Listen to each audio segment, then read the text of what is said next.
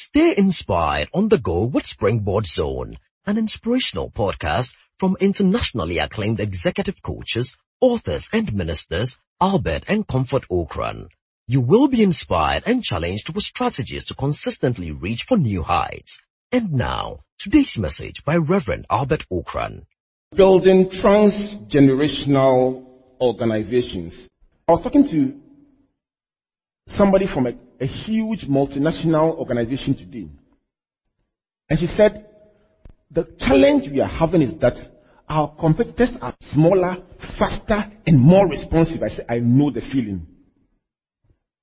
Beautiful organization has been there for several years. It is multinational, but by the time a brand new idea travels from the person who brought the idea to the manager, to the regional, the director, all the way to the top, the small company has moved, implemented it, executed it, profited from it, and the idea is traveling through the bureaucracy. They call it 3D dinosaurs. We just sometimes cannot respond to opportunity. We are too big and too unresponsive. Even when clients complain, we say, listen, we are the we. But you will be impressed and, of course, not surprised to find out that in a smaller entity, the CEO can put his or her mobile phone number at the reception and say, if you don't like our service, call me personally. So they naturally will hold on to the clients. They will respond better. Listen, you say you want to cash pick up on Sunday, we will pick it up on Sunday.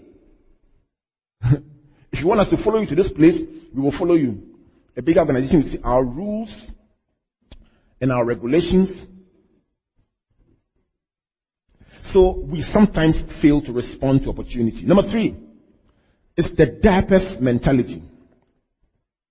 Now, if at the peak of my presentation, a 40-year-old man walked in with a very serious look, wearing Pampers, and came to sit next to you, what would happen? Who would you call, the police or the mental hospital? Sometimes we grow our organizations in age, but we don't grow them in systems and structures. We are now 5 years old, and we still walk into your company and at the front desk, the receptionist is chewing a bone and cutting and say, hey. And the painful thing, the CEO can be around and see absolutely nothing wrong with the behavior of the person. The person can take a phone and insult the client, and the CEO sees nothing wrong. It happens. You go to visit the CEO, and the person is eating at the front desk. Okay, you'll be with you shortly. She'll be with you shortly. And he's still eating. So you expect that when the person you're going to see comes, say, you can't do this here. Oh, I go say, how are you? Okay. And the person goes over to you and takes you in, and you are going in, you have a shock. But the person sees nothing wrong. That's a diapers mentality. Company has grown in age, but not in systems, structures, and the corporate mentality. The 4th one is a weak bench. It's called a one-man show.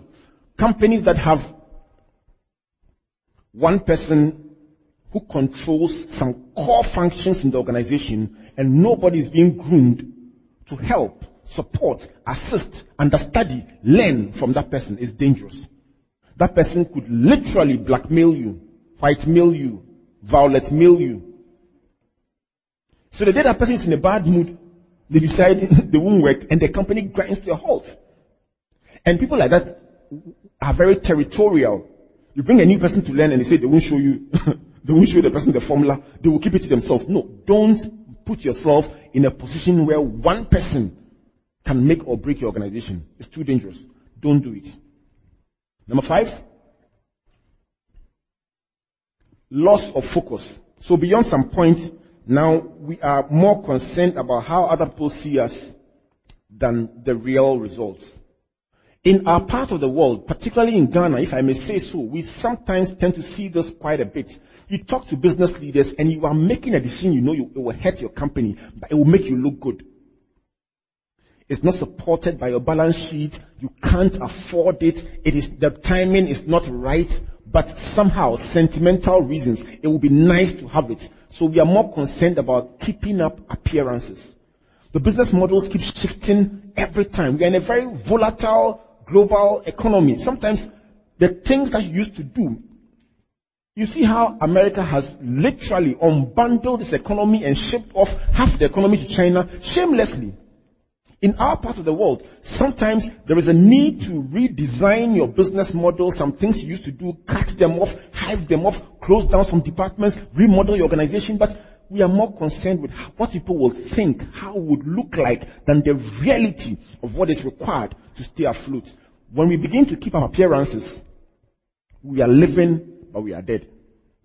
The sixth one is probably one of the biggest threats that faced the early companies I was describing earlier in my presentation. Many of them died because very successful business leaders could not deal with the issue of succession as relates to the appointment of a successor and how to manage a family that all has interests in the business. Now let me establish one critical point here. Ownership is not the same as management.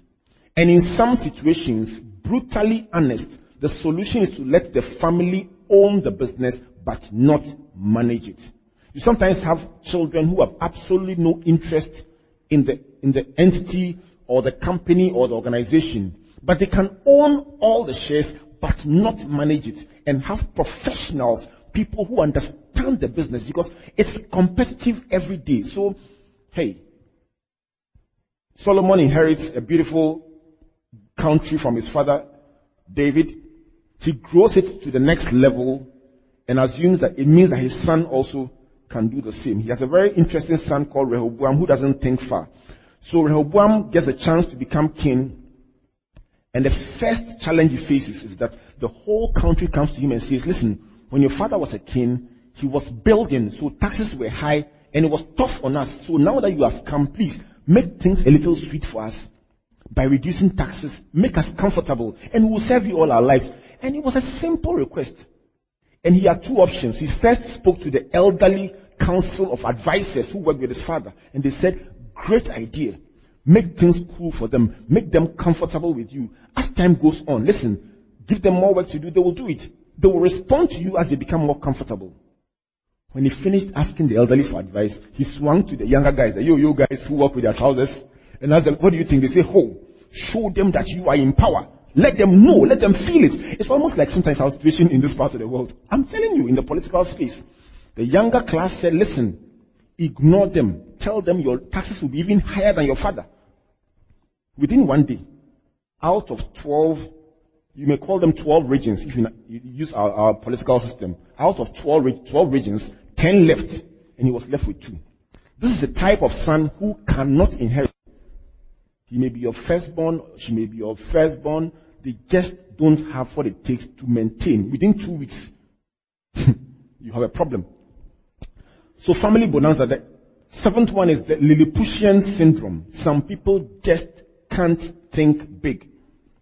Many people have a very small mind.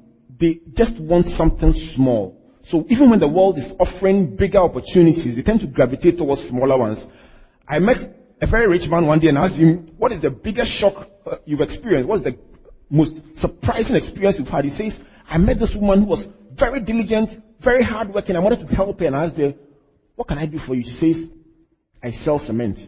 He says, great show. I can literally underwrite your supply and offer you suppliers credit.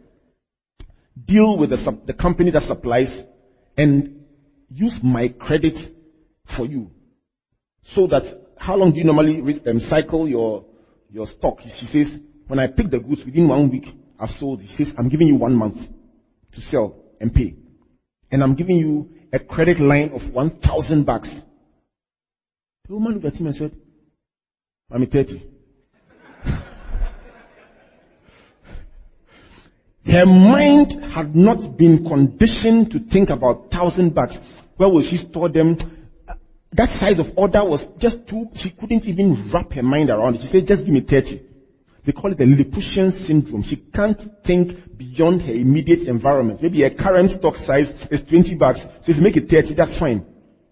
And so I'm asking you, the fashion designer here, you worked so hard, you've prayed, you've come to Festival of Ideas, you walk out of here and you get an order from a Ghana Club 100 company. Your regular capacity is 50 outfits or uniforms a month. You get an order from a Ghana Club 100 company. They say supply us 2,000 uniforms within the next 2 months. Some of us here will write back to the company and say, sorry, I can't do it. It's like Mami 30. And so even before that order comes, begin to calculate. If I get that size of order, I will step back from production and go into delegation or outsourcing. Before I get that opportunity, I will form a network with 10 designers who sew like me or whose quality is close to mine. And then when I get that order, I will retain the design and create the model, the concept, and then outsource 200 each to these 10 companies and supervise and deliver, collect the money, pay them, and big. It's the kind of thinking that welcomes opportunity.